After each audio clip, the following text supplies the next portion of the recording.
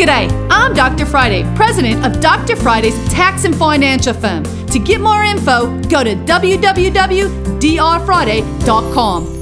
This is a 1-minute moment, and it's time, guys. W-2s, 1099s must be in the mail if you're an employer or if you have subcontractors and vendors. Today, last day of the month, you need to make sure by January 31st you have W-2s and 1099s completed and sent out. It's very important, and those have to be mailed to the government as well. No longer having that long window so we can make sure there was no problems.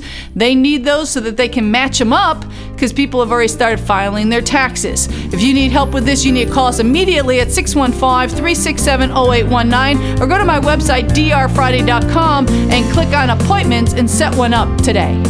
You can catch the Dr. Friday call-in show live every Saturday afternoon from 2 to 3 p.m. right here on 99.7 WTN.